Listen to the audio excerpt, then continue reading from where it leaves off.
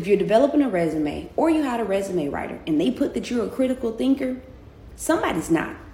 No offense, but somebody's not. Because here's the thing, in this job market, how are you showing that you're a critical thinker? What is it that you're able to do for the business? What business problems are you able to solve? And if you can't showcase or highlight that in your resume and you still got that generics line taking up your important piece of resume real estate, you're not a critical thinker, friend. And that's probably what the recruiter is thinking too. So let's change our strategy in this job market. Please remove this from your resume.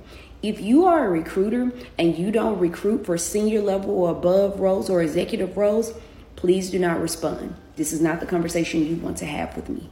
I'm quite sure of it. Shortcast Club.